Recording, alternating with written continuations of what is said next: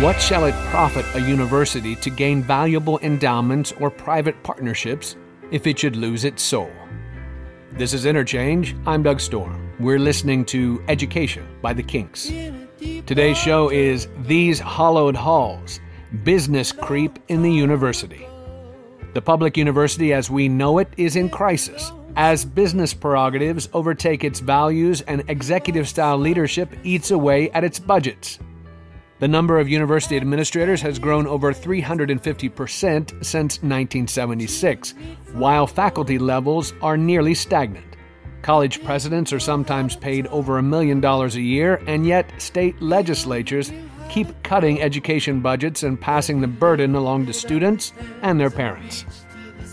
A quick glance at Indiana University reveals a president whose total compensation in 2016 was over $1 million, with a base salary of $600,000, and two vice presidents adding nearly another $1 million in salary alone.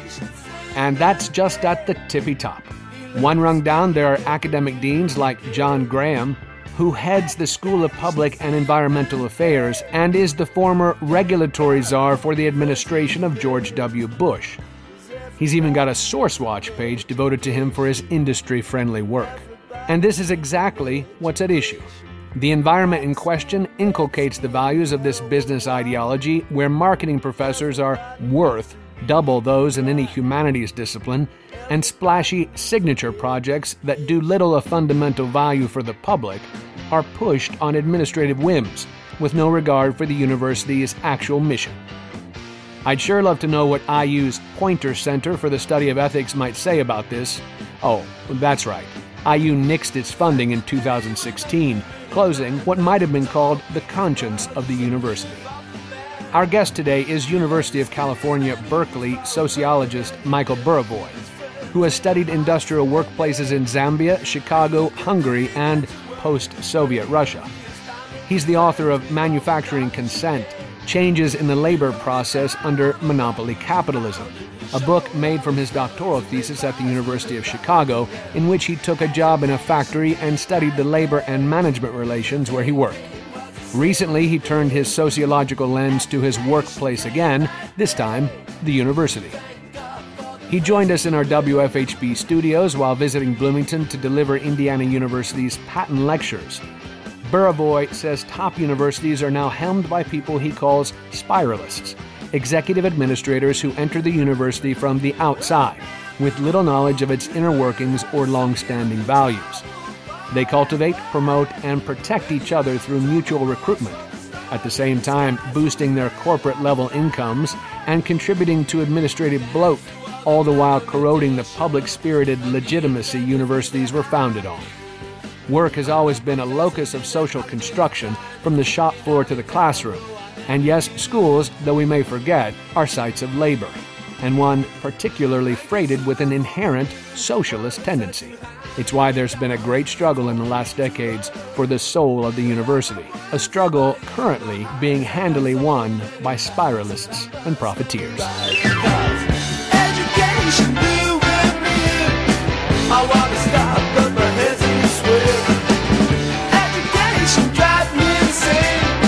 I can't recall all the facts in my brain.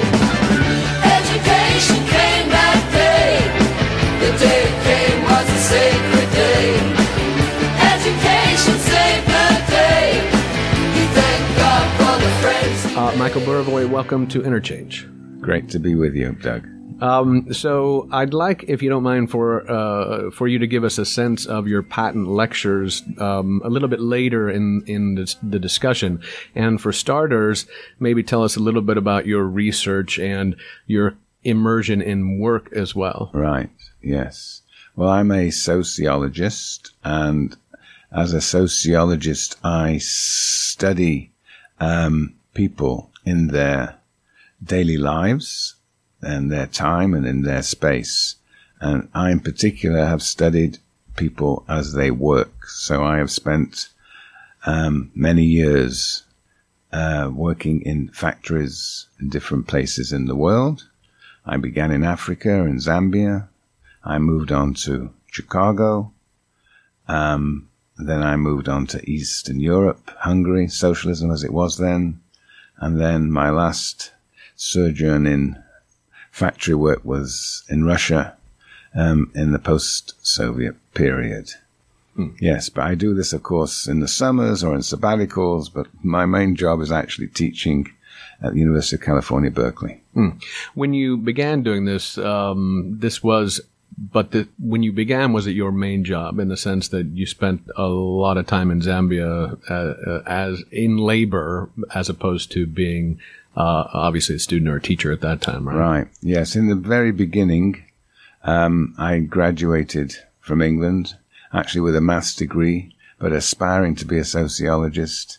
But being penniless, I took a job actually in the copper belt, amongst the multinational corporations that were running the copper industry in Zambia. It was 4 years into independence, very exciting time.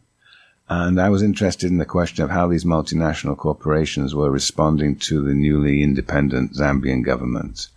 But yes, that's how I began. And then I got a degree in social anthropology in University of Zambia.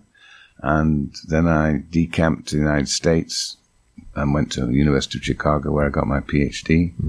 And then I took this job in the University of California, Berkeley, where I have been for the last 40 years. Wow. Or 42, actually. It's a long time. It is indeed. I've always threatened to leave, but now I'm no longer threatening to leave. Well, let's, if you don't mind, because I think it's fascinating. There's, as you sent me your podcast interview for Social Science Bites, what struck me in one part of that, you talk about moving into the heart of Chicago intentionally, to try to understand that working environment within the context of kind of a very conservative and I guess more than burgeoning neoliberal economics as well, to try to understand it in its own place, I suppose. Right. Yes. So I was in Africa and we were bombarded with a vision of the world, sociological vision of the world, an economic vision of the world that came from the United States, which was an attempt to project the type of economic development associated with the United States and also the ideas of liberal democracy. Some of those ideas were quite problematic, particularly when it came to explaining why Africa was not developing the same way as it was supposed to. Often, in a sense, blaming the victim, blaming Africans for having the wrong attitudes. Whereas I was brought up in Zambia to think that actually Zambia's underdevelopment was a result of colonialism on the one hand and being in the periphery of the world capitalist system on the other, and being dependent upon a single commodity, in this case copper, which again was a legacy of colonialism. Anyway, so I decided that I wanted to go to the heart of what I regarded at the time as a relatively conservative way of looking at the world, and Chicago was the obvious place to go at that time. And Chicago was also interesting because it had been the center of what was called the Committee on New Nations, which was a committee of very distinguished scholars who reflected upon and wrote about the trajectory of post-colonial Africa. When I arrived in Chicago, that Committee on New Nations had dissolved. Very few people were interested in Africa. And so I decided that I would take on this relatively conservative way of thinking by actually working in a factory in South Chicago. So that's how my career in factory work began. This is Doug Storm on Interchange. Our show is These Hollowed Halls, and we're joined by Marxist sociologist Michael Burawoy, proponent of public sociology, academics engaging non-academic audiences. It's the life of a scholar. It's the life of a scholar. It's the life. Now, you were actually on the floor in Chicago, right? Yep. Working. Did you say semi-skilled? Right. Yes. I think it probably would be classified as semi-skilled. I mean, as I learned through many of my jobs, that so-called semi-skilled work is actually quite skilled. And I, coming from a relatively middle-class background, stuck out like a sore thumb because of my incompetence. And so it was very interesting to actually see how in different parts of the world fellow workers would respond to incompetence. That is interesting. Yes. A further point you make in there is Also, by the way, yeah. humiliating. But Yeah, I don't think you made that point in the social science bites. Okay, well, that's humiliating. Okay. Further in that you talk about that on the factory floor or the floor there of when you were working in Chicago, there was not. I guess you said there wasn't so much racial tensions there that everyone worked. So you make a class distinction there, or on the floor itself, the actual workers make class distinctions as well, but not racial distinctions or something like that. You can straighten that out for me. Right. Well, it's not that they didn't make racial distinctions. It's difficult not to make racial distinctions, but there wasn't an intense racial conflict.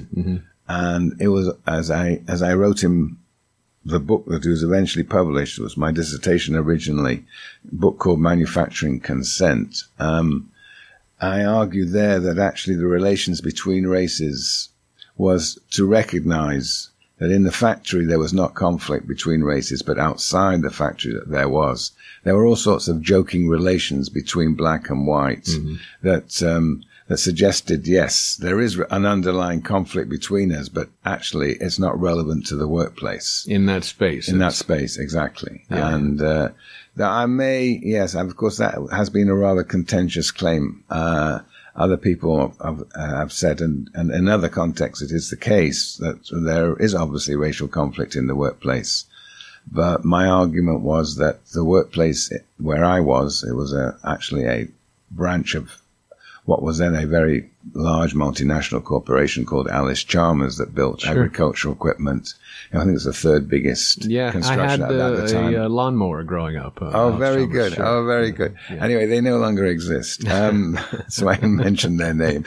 But anyway, yes, so in that particular factory where I worked, people were constituted as almost like I argued industrial citizens with rights and obligations. And it was seniority and experience, and sometimes to a certain extent expertise, that determined where they were located in the production process. That whole regime, what I call a regime of production, a regime of organizing the relations between management and workers, has long since disappeared, and we have a much more despotic order in factories today. But it was the height of the strength of in that case was the Steelworkers Union. So anyway, that was my argument. I should make, well, there is a footnote to this, and that is within the union, I think there was really racial tension. Not necessarily on the shop floor, but within the union, it was dominated by white workers. And of course, leaders were elected, but still, African Americans were rarely seen in the leading positions. It's time for a break. Here's Hard Way, another from the Kinks off of Schoolboys in Disgrace.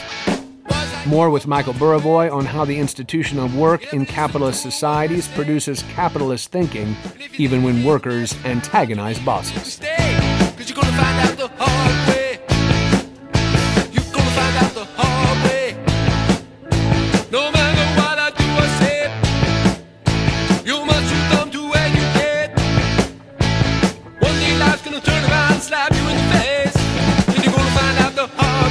Support for Interchange and WFHB comes from Limestone Post, an independent online magazine covering Bloomington and the surrounding areas.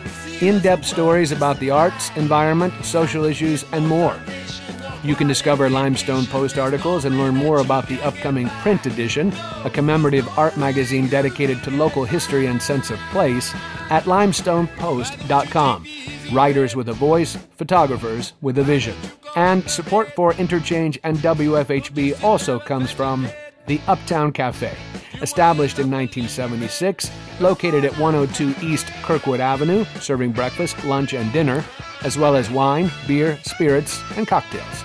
More information is available online at the-uptowncafe.com. You think that life's a vacation and you've no inclination to dust away the cobwebs of your mind. Now it's time for confrontation, and I'm tired of being patient, so I've got to be cruel to be kind. Yeah, I've got to be cruel to be kind. I'm wasting my vocation teaching you to write neat when you only fit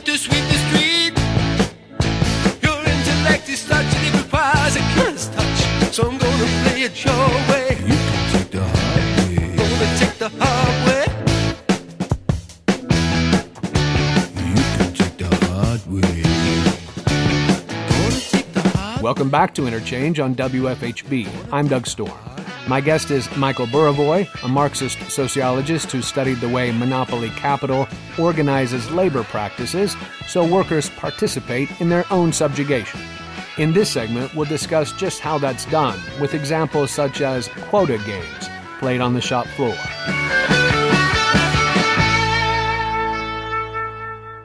If you don't mind, tell us a little bit about that book, Manufacturing Consent. That sounds fascinating, and in terms of trying to understand how I think capitalism within those relationships gets you as a worker to consent to a type and kind of work, a particular effort. Even. Very good. Yes, that's exactly. The argument was, well, the question was an unusual question at the time for industrial sociology. I was asking why people work as hard as they do. Industrial sociologists have spent decades asking the opposite question. Why don't workers work harder? Which, of course, is a management perspective. Management always wants workers to work harder. My puzzle was, boy, these people really work hard. And it was both a theoretical question. How is it in general that people work so hard that they can make profit for people, for managers and employers? But I was actually astonished when I went onto the shop floor. I mean, it was pretty difficult for many months for me to keep up with the sort of norms that was expected of me and the rates at which other people worked. So anyway, that was the question. Why do they work as hard as they do? And I had a number of answers. One of the answers, which is quite general across factories or factory work, which is is arduous and boring, is how do workers make meaning out of boring, arduous work? And what they do, in my observations, is that they create work into a game. And so in this, and it's a game that is recognized by all, and there are certain rules informally recognized by all, both management and workers. And it's usually created by workers, but under the sort of supervision almost of management. And anyway, this game was what we call the game of making out. And the idea was to make the quota. And the quota was anything between 100% to 140%. But there were certain rules to this game. So you never exceeded officially 140%, because if you did, then management would come in and make the work more difficult. And if you found a rate that was actually very difficult to make, you couldn't even make your 100%, you deliberately restricted output. And so you actually would hand in at 60% or 70% to indicate to management that this is a really lousy rate. And we could do that because we were always guaranteed a minimum wage, which was about 100%. So we were indicating, you better change the rate for that job. Anyway, it was there are many other aspects of the rules, but those were that's what gave meaning to our life on the shop floor. And at the end of every shift, we would figure out how well we'd done.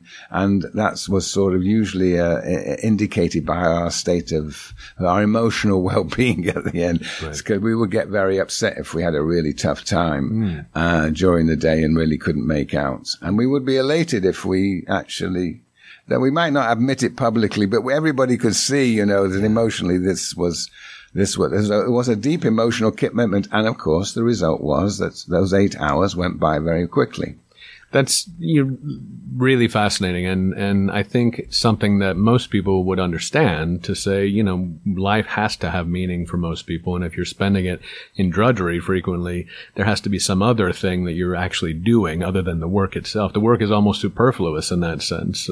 Well, the work becomes is given meaning by the wouldn't matter what work necessarily. That's though. right. Yeah. So yes, I think you can see this across all sorts of types of work. Well, it is interesting. You have to do it. I'll share a little bit of my own very menial experience. I worked in fast food restaurants. And, there was a period where, if you work during lunch and you're working on a particular station and you kind of all have to work in a particular way, and when you get done and you didn't mess up anything, you feel really good about it. That's and right. It's ridiculous on one level. That's right. That's exactly right, Doug. It is ridiculous on one level. Ridiculous. But nevertheless, one gets really absorbed by these games. Yeah, and that's a way in which we consent to working our tail off for very little return, right? And to make other people very rich. wealthy. Right, Yeah. right. Yeah. That's the basic of the book is that That's one aspect. That's Yeah. the most generalizable aspect of work organization. But there are other peculiarities of the workplace. One was that there was what we call in sociology, an internal labor market. That basically people could actually, when there was a vacancy in the plant, it would be posted and people would bid for the job. And on the basis of their seniority and experience, they would be given the job. And the union would oversee that this was done in a proper way. And so what that meant is that if you didn't like your supervisor, you could bid off the job and bid on to another job. That meant that your supervisor was, if you were a good worker, was somewhat dependent upon you. So in some ways it empowered workers on the shop floor, but at the same time empowered them as individuals, and sort of intensified their participation in some ways in the very game of production. but not as a collective then, in a sense. Right. That was the interesting thing. I think that what was happening was that, yes, the union was quite strong, and indeed in this sort of monopoly sector of the economy, wages were much higher than in the competitive sector. And there was collective bargaining every 3-4 years over the contract, which meant that if the company was doing well, we got there was a sort of trickle down. We got some corresponding wage increase. So we had an interest in actually working for the company in the long run. So it was this internal labor market, as I say, constituted people as individuals, but there was a collective representation by the union. But our consciousness was very much as individuals playing these games, and the internal labor market intensified that individualism. This is Doug Storm on Interchange. Our show is These Hollowed Halls, and we're joined by Marxist sociologist Michael Buravoy, proponent of public sociology, academics engaging non-academic audiences. In a deep dark jungle.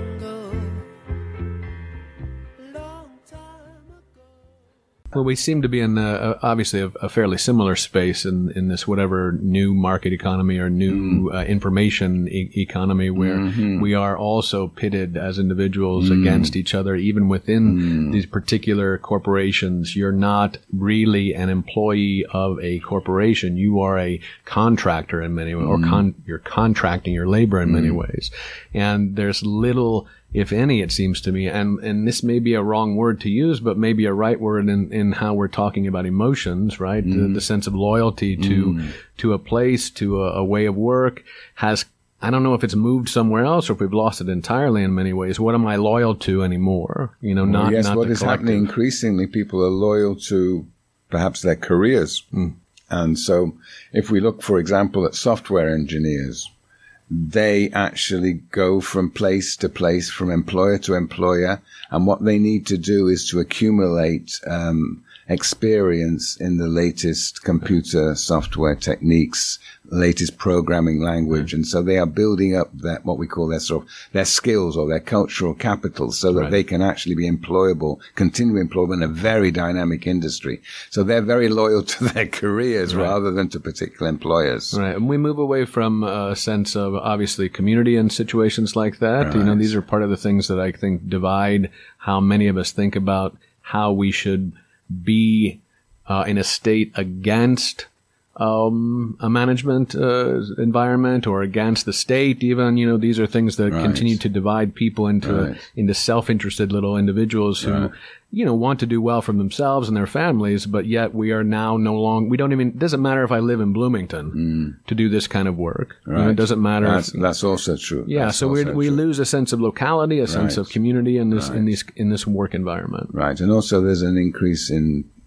temporary employment, temporary agencies. So your employer is the temporary agency, and the place where you work is not your employer. So that creates a certain ambiguity and complexity to the relationships between employer and employee, between manager and worker. And I think in some other situation you talk here too about piecework. And piecework, this is a kind of piecework as well, where you're sort of hired on for a job and you move on at that point. And there's that precariousness of piecework and even well-paid work. There's this, you don't have a stable you're not contracted for multiple years. You don't have a sense that this is a job that I will be in any longer, right? So you're continuing. There is, in sociology, we say there's been a movement from the proletariat to a precariat. So basically life is, ever more precarious. We don't have the sort of long-term commitments by employers. And you can see this, Uber is a good example, or Lyft, or the gig economy is one in which we constitute ourselves as individuals, as entrepreneurs. It all sounds great, but it's actually quite precarious. Yeah, and it takes away a little bit of what we think of as politics, right? Where it's kind of hard to operate politically if you're on your own in many ways, right? We lose we don't quite even know how to be political anymore for these reasons. It seems like. Well, if we focus on work. Yes. But there are other parts of life apart from work. But sure. yes. There are. I'm not sure if there are for a lot of people, though. Absolutely. And of course, and we worry about work even when we're not working. This is one of the most extraordinary things that capitalism is able to extract consent, not just at work, but beyond work, at home. Yes.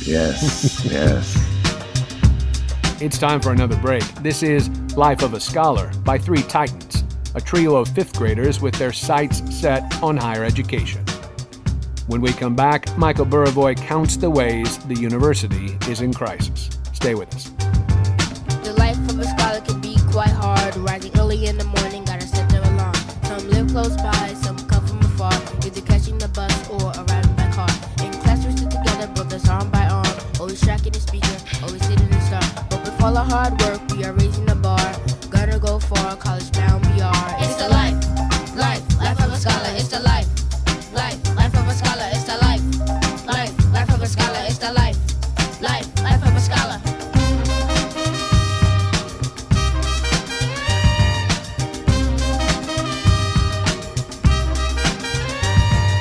S for scholarship, achieving those aims. C, creativity's in my veins.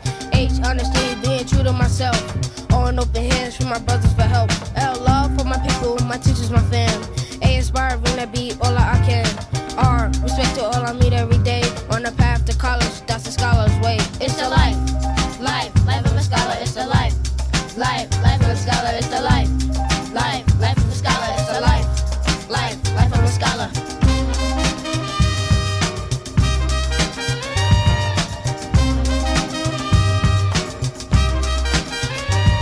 Every day we're meeting challenges long after the sun has set down in the sky and the net has begun.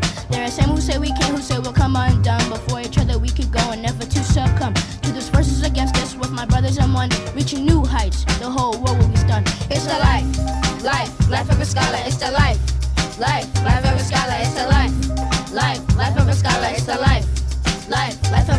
a scholar. It's the life of a scholar. It's the life of a scholar. Welcome back. I'm Doug Storm. This is Interchange. For this segment of These Hollowed Halls, Michael Buravoy discusses his patent lecture, The University in Crisis. We'll learn about the top-level administrators he terms spiralists, and look at the ways Indiana University might fit this paradigm. So you're a patent lecturer, and you're giving or have given one lecture already, and then you have another one this evening, right? So two lectures. What was the one on Tuesday about? The one on Tuesday was about universities in crisis, and being a university town, it's it's a little bit of a pushback to the university of itself to have you come and talk about the crisis, right? Indeed, and in fact, it was actually it was a front page story of the Herald Times yesterday, and I even got a message from, I think it's John Turnbull, who is he's the Republican candidate for mayor. Anyway, so he was very upset by the what I was saying. So that was good. I thought it's great that, the whole idea is to have a public discussion about the university. As I say, universities are in crisis. He didn't think so, but from where we sit in the university, the university is certainly undergoing major transformation. Right. And so I was talking about 4 types of crisis. 4 crises. The first is a fiscal crisis because states have withdrawn funds from the university, and that has led the university to seek revenues. And basically, the university becomes like a profit center. So reduce costs, increase revenues, figure this out. How do you do it? And they do it in all sorts of ways, but the first way is to increase student fees. When I began teaching in 1976, as I remind my students today, when I began teaching there, the fees were $630 a year, and now they're $14,000 a year. So that's a major source of revenue, and of course creates very different circumstances for students themselves. We were talking about precarity just a few minutes ago. So their lives have become far more precarious. First of all, how are they going to find all the money for tuition and fees? Right. Well, there is a strong redistribution, so those with less than 80,000 family income, they don't pay fees at all. But still, the cost of attendance, living costs are enormous, perhaps less so here in Bloomington than in Berkeley, but nevertheless they're considerable. So anyway, so from their point of view, there is a certain precarity about their existence of students, and then they face a labor market that is equally precarious, and they may carry with them quite considerable debts at the same time. Right. So the world has really changed. So from the point of view of students, they may not see it as a crisis, but I see it as a crisis. So anyway, so that's one source of revenue is students. Others, of course, are alumni, donors, public-private ventures, investments by pharmaceutical companies. Like Eli Lilly here. Yes. Who they invest because actually the university can provide them with relatively cheap research done by graduate students who are paid very little, and the anticipation that in the future they will have a full-fledged job that will pay them better. That labor market is also drying up. So anyway, so there's a fiscal crisis, and the fiscal crisis leads to the transformation of the administrative structure of universities, because now universities are in the business of making money if they possibly can. And that means they import all sorts of experts, quotes, from the World Bank, from finance, who then, in a sense, indeed turn the university into a profit center, but are very much at the cost often of the quality of education, and certainly at the cost of the control of the university by the faculty. In the old days, universities were a self-governing entity, relatively autonomous, but now increasingly administrations coming from the outside control the universities. I call many of these people spiralists. They spiral in from the outside with credentials that do not make them particularly fit to run universities, except they are good. They're supposedly good entrepreneurs. They spiral in. They develop some signature project that they sort of impose upon the university that costs a lot of money in the short term, and the promise that there will be returns in the long run.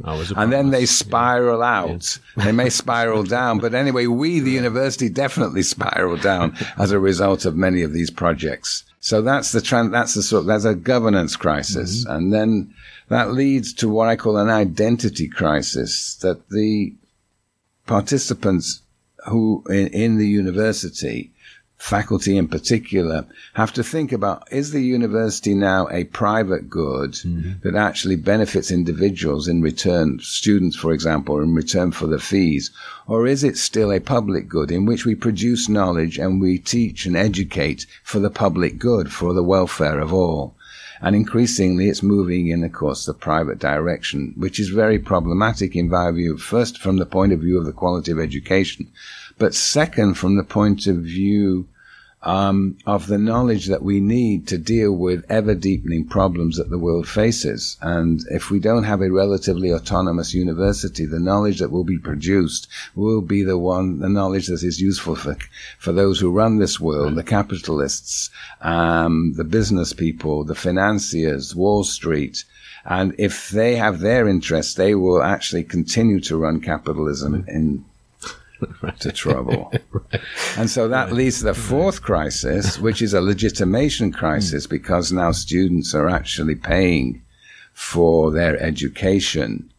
The university is not seen to be this taken for granted public good, right. And it's not taken for granted as something that is necessarily and essential for society. People are increasingly skeptical about what the university contributes, so its credibility and legitimacy falls, which therefore makes it more and more difficult for universities to reverse this move from public to private good and to get money from the state legislatures. So, yes. So those are the four crises. And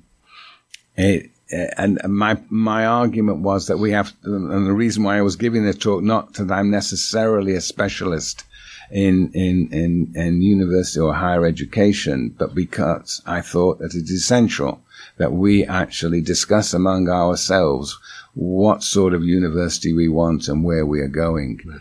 The danger is, it's like my factory, that individual faculty are actually so driven by the incentive structure that they partake in and sort of see their worlds in a very individualistic way, that they, even though they are, of course, brilliant people, nevertheless don't see the collective dilemma in which we face now.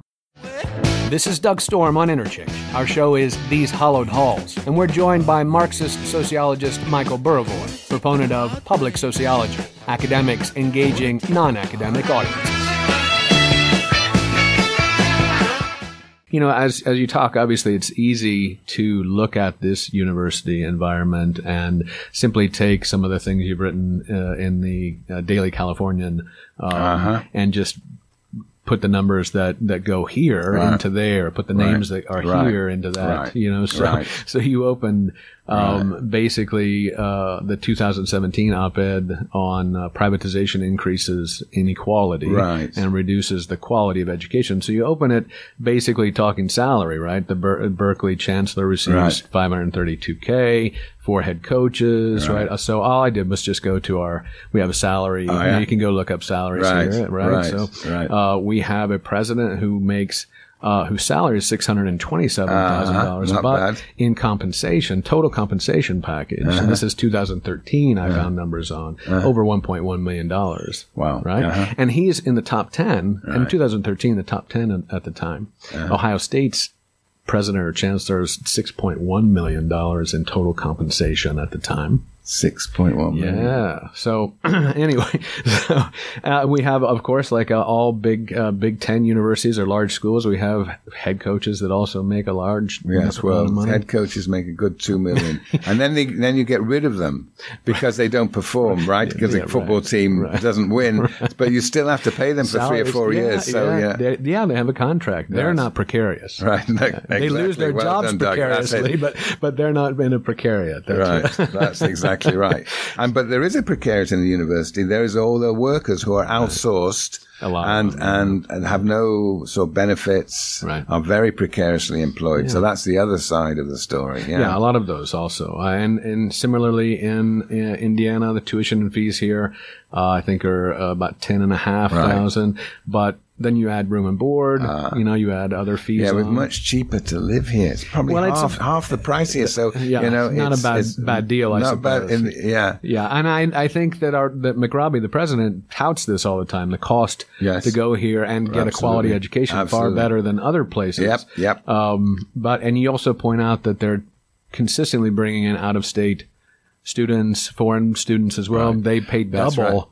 Well, they pay triple, actually, nearly triple in Berkeley. Yeah, double here. I think it goes from about 24,000 to about 48,000 if you're out of state. So that's it. Total package. Right. Yeah. So that's right. That became a scandal in California because For example, at Berkeley, which is the highest percentage of out-of-state students, is 27%. And then, of course, there are California residents whose children get straight A's and get wonderful scores in high school. Right. And they can't get in. And then suddenly they hear, where all these outsiders are coming in. Right. And then the scandal intensified when the state auditor audited the actual intake of students into the University of California and claimed, controversially, but claimed that actually those coming from out of state were less qualified than those coming who had been turned down within state. That was a political I bet. Well, the qualification's not important. It's the cost of doing business. Yeah, well, that's right. That's right. You get more money off of them. That's right. It. That's a simple bottom line calculation there. That's a simple bottom line calculation, but it is still the University of California, even though the University of California only receives, at this point, 13% of its funding from the state. It is still the University of California. Well, I think IU gets about 17%, or again, last numbers I was able to find. I see. About 17%, maybe less. I mean, we took a major hit, obviously, after the 2008 turn down, and I don't think it's gone anywhere else since that point. Yeah, so it's easy to look at these things as crises, as you say, across universities in different places. And it's not hard to do the same things with each department as you talk about bringing business business identity into universities. There are two, I was just looking this up the other day for obsessive reasons of my own, but our Kelley School of Business here has the two top professors in the Kelley School of Business make over $300,000. One of them, I don't remember his name, but his career, a large chunk of it at the Fed in New York. And then he came here. So, these are, as you say, we moved from this expertise in this one particular thing and then move into the university. Spiralists. Yes, that's right. That's right. No, professional schools are doing quite well. Yeah, they are. But of course, the claim is that they actually can bring jobs to their students. So anyway, all right, you understand. I do. I think I understand. Sure. Well, and it is easy enough to just, again, look, as you say, these things are template things now in some sense, right? So, again, the university president, Michael McRobbie, comes from an entrepreneurial background. He's actually Australian. I just pulled it up. This is on Wikipedia, right? You can look it up. You can look everything up these days. Yeah, PhD. Let's see, he worked on philosophy, artificial intelligence, and automated theorem, postdoctoral fellowship in automated reasoning projects, things of this nature, right? And so moved from there to beginning collaborations with foreign, Asian countries in terms of how these information systems works together. And of course, then he becomes an administrator here, and that's where the university begins to try to find its money from, I guess. Those projects that are... his network obviously facilitates getting money from outside. Right. Well, that's the idea. COLLEGE, college is no fantasy. COLLEGE. It's time for our final break. We'll listen to College, another one from the trio of fifth graders called Three Titans. Stay with us for more with Michael Buravoy on Business Creep in the University. It's what I'm gonna be. For the scholars that came to live out the name. Excellence to us is not a game. Knowledge we gain by using our brains. In respect to our brothers, we always maintain. On our path to college, nothing can stop us. Cause we're proud young scholars who shout to refrain. Support for Interchange and WFHB comes from Limestone Post, an independent online magazine covering Bloomington and the surrounding areas. In-depth stories about the arts, environment, social issues, and more. You can discover Limestone Post articles and learn more about the upcoming print edition, a commemorative art magazine dedicated to local history and sense of place, at limestonepost.com.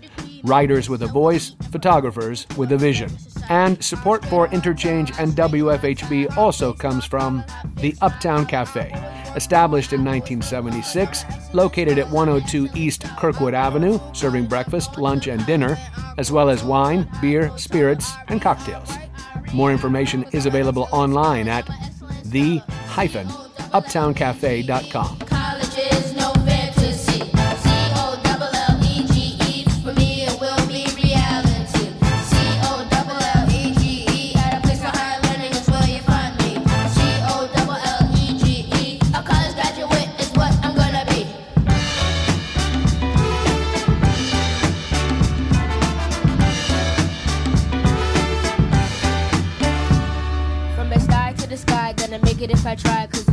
possibility that's passing me by. What's up, Khaled? Welcome back. This is Interchange.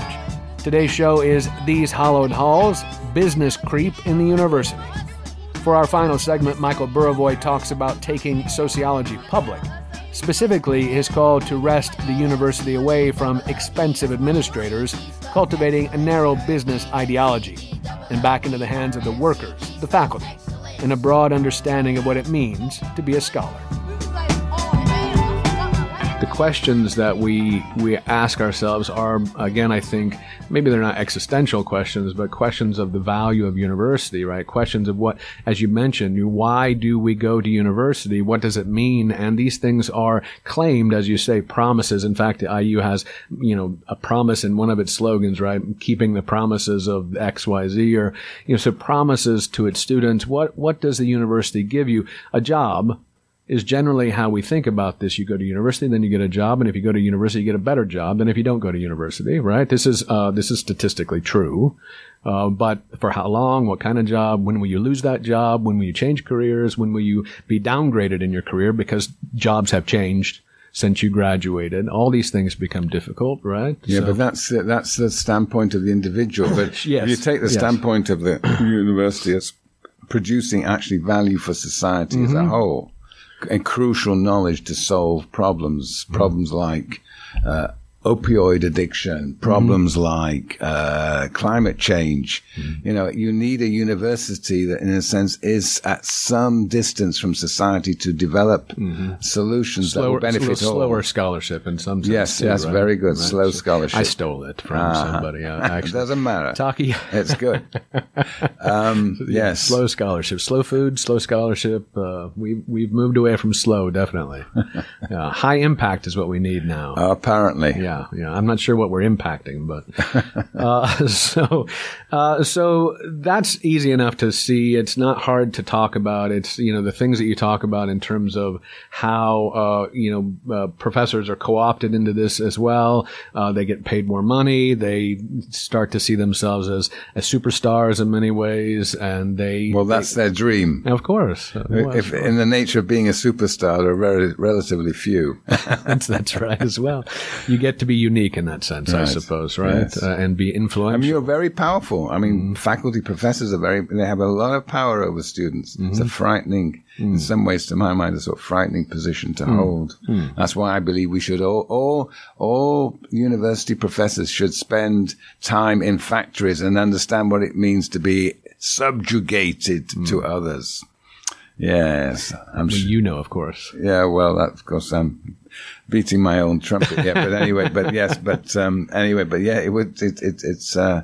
it is still a prestigious job, and it's a very privileged job, and it is, for those who have tenure, it is a relatively secure job. Yeah. This is Doug Storm on Interchange. Our show is These Hollowed Halls, and we're joined by Marxist sociologist Michael Buravoy. He delivered a recent patent lecture at Indiana University called The University in Crisis. Well, I like one thing you wrote about this. You said the profligate executive class pushes the cost down to the most vulnerable. That was a great line in one of those op-eds. It does obviously, it more than seems, it's a clear truth of that precariat environment. Yeah. So you, at some point, again, this was in that Social Science Bites interview where you talked, I think it was David Edmonds said, you've been involved in so many, working class, anti-capitalist, or trying to understand capitalism and what it does. And he says, but you've not been an activist. But it seems to me maybe you're more of an activist now than you've been in the past, right? Absolutely correct, Doug. Yeah. Yeah, I decided that I could no longer work in these factories. I was just getting too old to do this. It's for an intellectual to work, just to stand for 8 hours is quite a project. So I decided that I would now study my own factory, which is my own workplace, which is the university. And as soon as I started getting interested, I was quickly, co-opted into actually running or chairing the Berkeley Faculty Association. We don't have a trade union because my colleagues wouldn't think of themselves as trade unionists, but we do have this association. And so, yes, so we develop sometimes critical perspectives. Well, we've read some of the op-eds that we've written or I've written, critical of the ways the university is changing. Yeah. So, yes, so I suppose I'm activist in that sense. And of course, that's why if they invite now, the patent committee invited me to come here, and I said, okay, I'll come here, but one lecture I have to give is on the university. That is my obligation to, the role I see myself now, to generate discussion and debate about what's happening to the university. Yeah. So we talked a little bit about expertise and politics and high impact, things of this nature, and slow scholarship also. One of the issues that seems to be that this seems to be about as well is that universities are political now more so than they had been. Part of all this business agenda tends to be a political agenda as much as anything else. Political agenda to serve a business agenda. I don't know how to separate them anymore. So, this is the decision the universities have taken already, or at least the people in charge of universities, right? So your conversations about trying to get back some power to the people who actually work in the universities, who are doing this scholarship and trying to convey knowledge and maybe do understand themselves as creating citizens, thinkers, people who have awareness of global issues, but not just so they can make use of them. Themselves, Yeah. So, how is it that you contend you can wrest that back from the board of trustees at Indiana University that's, full of business leaders, a Republican governor, an entrepreneurial president. So what are we supposed to do, or what are you supposed to do? Well, I think you're absolutely right. And I think the first step is for us to understand and to be concerned about the fate of the university. And I think many of us bury our head in the sand and move on with challenges of a day-to-day character, and we miss the bigger picture in the long term. So the first thing is to actually generate debate and discussion about where we're going, whether it's right or it's wrong. That's not the issue. Let's recognize what is actually happening to the university. That's what I argue is sort of like a community project, but there is also an accountability project that we, in a sense, can no longer consider ourselves as the ivory tower. We have to not just bring people in, whether it's students, whether it's people with different perspectives, onto campus. We have to move the campus into the community. We have to be accountable to, if we're a public university, we have to be accountable to publics. So we have to, in a sense, recognize what are the issues that actually people face, and we have to be present in those communities, recognizing their interests, their concerns, and their needs. That is the only way, it seems to me, one can re-legitimate the university at this moment in history. And the idea ultimately is to refund the university as a public university, and that would come from the legislature. Now, I mean, if you look at the data on Republicans versus Democrats, you will see that I actually showed this data on whenever it was, Tuesday. That's why you got the response from John Turnbull, maybe. But maybe. Well, I mean, what it shows is that actually the amongst Republicans and independent Republicans, the positive view towards the university as having a positive impact on society has moved down from 56% it was to, I think it was now 34%. So, the university is losing heavily in the legitimacy amongst a large section of the population. The Democrats have slightly increased, it's up to about 70%. So that if you've got a Republican legislature, you're in principle, you've got a harder and higher road to climb than if you've got, as you have in California, a Democratic legislature. Right. So what we are doing, various interest groups in higher education, not just the University of California, we have put out a proposal that there should be what we call the $48 fix. And the $48 fix, which now becomes the $66 fix. Okay. But anyway, essentially it's a 12.5% income surcharge on income tax. So everybody will pay 12.5% more on their income tax than before. Right. And for the medium income, that was $48. It's now $66. And of course, if you earn a lot more than the medium income, you're going to be paying a lot more. But anyway, that's the idea. That's a proposal. And we're trying to push this through the legislature. And in principle, the legislature is not totally opposed to this because it is actually giving money, in a sense, to students, not to these profligate administrators. Right. The profligate administrators are very skeptical about this approach because they think they're going to lose actual money out of this because, of course, they do get they're not sure whether they will recoup the losses from the state. But anyway, that's the proposal, somewhat controversial proposal, that we are putting forward to the legislature, and we'll see how far we get. But at least, what has happened is that Bernie Sanders really put this on the agenda, the idea of debt-free higher education. Right. And so it is now a project that is seen to be somehow more feasible, and actually you can actually propose such things, whereas I think he made a huge difference in that regard. So a difference. New York State has also has a similar proposal, and they've actually introduced already some sort of concessions to those families that are relatively poor vis-a-vis the education of their children. So yeah. So anyway, that's the political strategy that is emerging from this. But even if it doesn't work, it is generating debate and discussion. Yeah. No, that's important, right? Yeah. It's good that you're here doing it. That's our show. We'll close with Birth, School, Work, Death by the Godfathers off of the 1988 album of the same name. Our thanks to Michael Burawoy for speaking with us about the university in crisis. Burawoy is perhaps best known for his book, Manufacturing Consent, Changes in the Labor Process Under Monopoly Capitalism, and for his promotion of public sociology. He works at the University of California, Berkeley. I'm Doug Storm. Thanks for listening. I produce Interchange. Rob Schoon is assistant producer, and Bryce Martin is music producer. Our executive producer is Wes Martin. Stay tuned for the Jazz Menagerie coming up next on your community radio station, WFHB. School, work, death, birth, school, work, death.